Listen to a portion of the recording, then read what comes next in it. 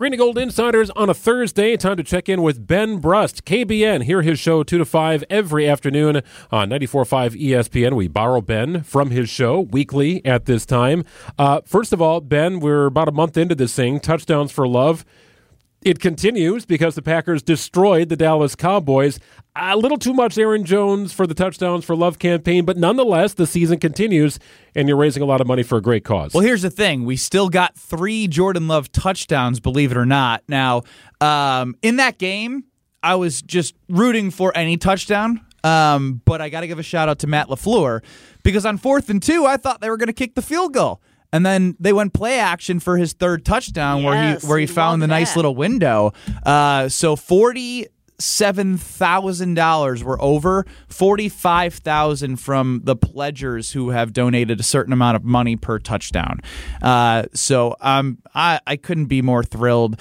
And honestly, this wouldn't have happened if we picked any quarterback in any league, right? This started around week 12, 13 against the Chiefs, right? So when you think about that, Jordan Love has been unbelievable the last 8-9 weeks.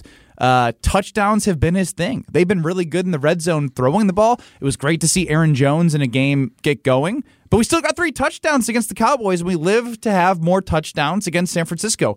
1 touchdown, and we're essentially over $50,000 going to guarding against cancer, which again, I will continue to reiterate because it's wonderful what Coach Gard has done.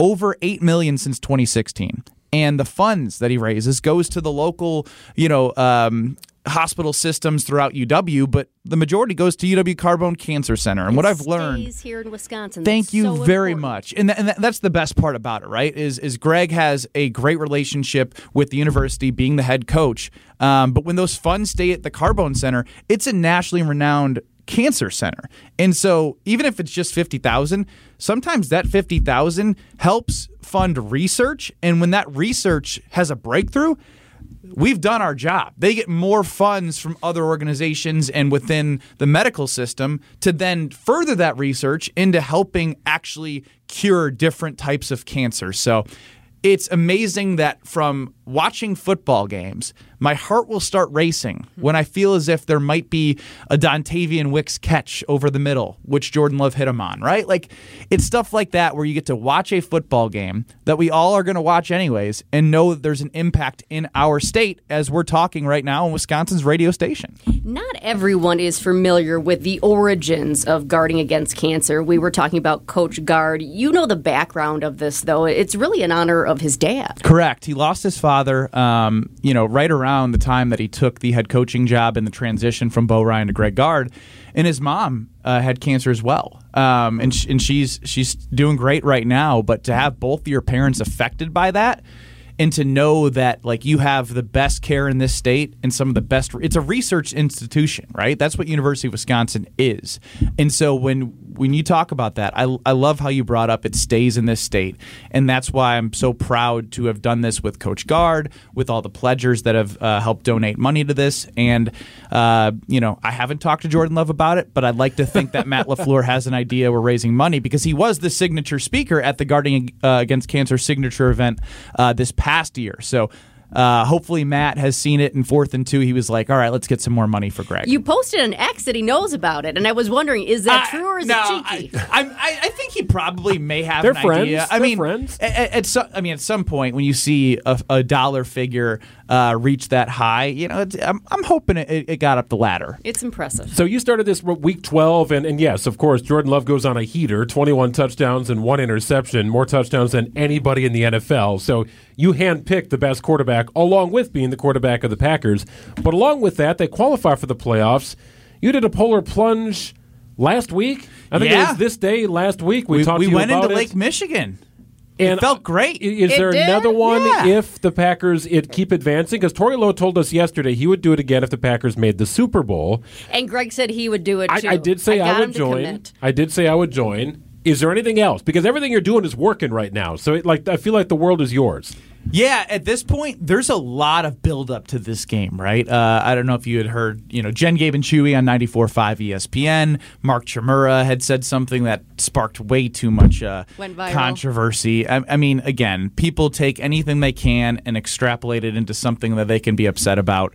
I can see where people may be upset, but he didn't say go take Brock Purdy's knees out. Okay, so to clarify, and here's what Mark Chimura had to say. You guys are going to think I'm crazy.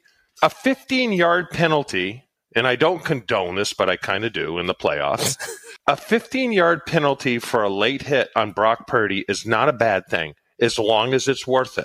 This is the mindset you go into when it's battle. Sometimes a 15-yard penalty is worth it early in the game if you knock the living crap out of the guy, and then he is like, but I'm hearing ghosts. Okay, so to me, that means be physical. Get after him, right? It's okay. Put him on the ground. Stuff that is likely being talked about in the locker room all the time. And now everybody in all corners of the football universe are saying, Mark Chimura says you got a cheap shot Brock Purdy. That's not how I hear it. Yeah, and it's very easy to go with the headline, Packer Hall of Famer said blank, right? And my favorite part is I talked to Jen Latta from that show, and she retweeted a video, I believe, of Aaron Jones before the Cowboys game talking about, we got to set the tone. We got to be the most physical, right? Like, it's football. Yeah. Like I'm shocked that we literally, all of us, especially in the state, everyone loves the Packers. And when you watch football, it's a violent sport. Like, we're forgetting, we take out the reality of the fact that they go out each and every week and beat the crap out of each other. Now, sure, was some of it taken out of context? Probably. Can you have a right to be bad about it? Sure. But just the self-righteousness that everyone wants to be like, oh, even Packer fans, right? Like, guys, he played 30 years ago. He's speaking from his experience. Right. He's not the coach. He's not part of the organization. Like, everyone's just over the top.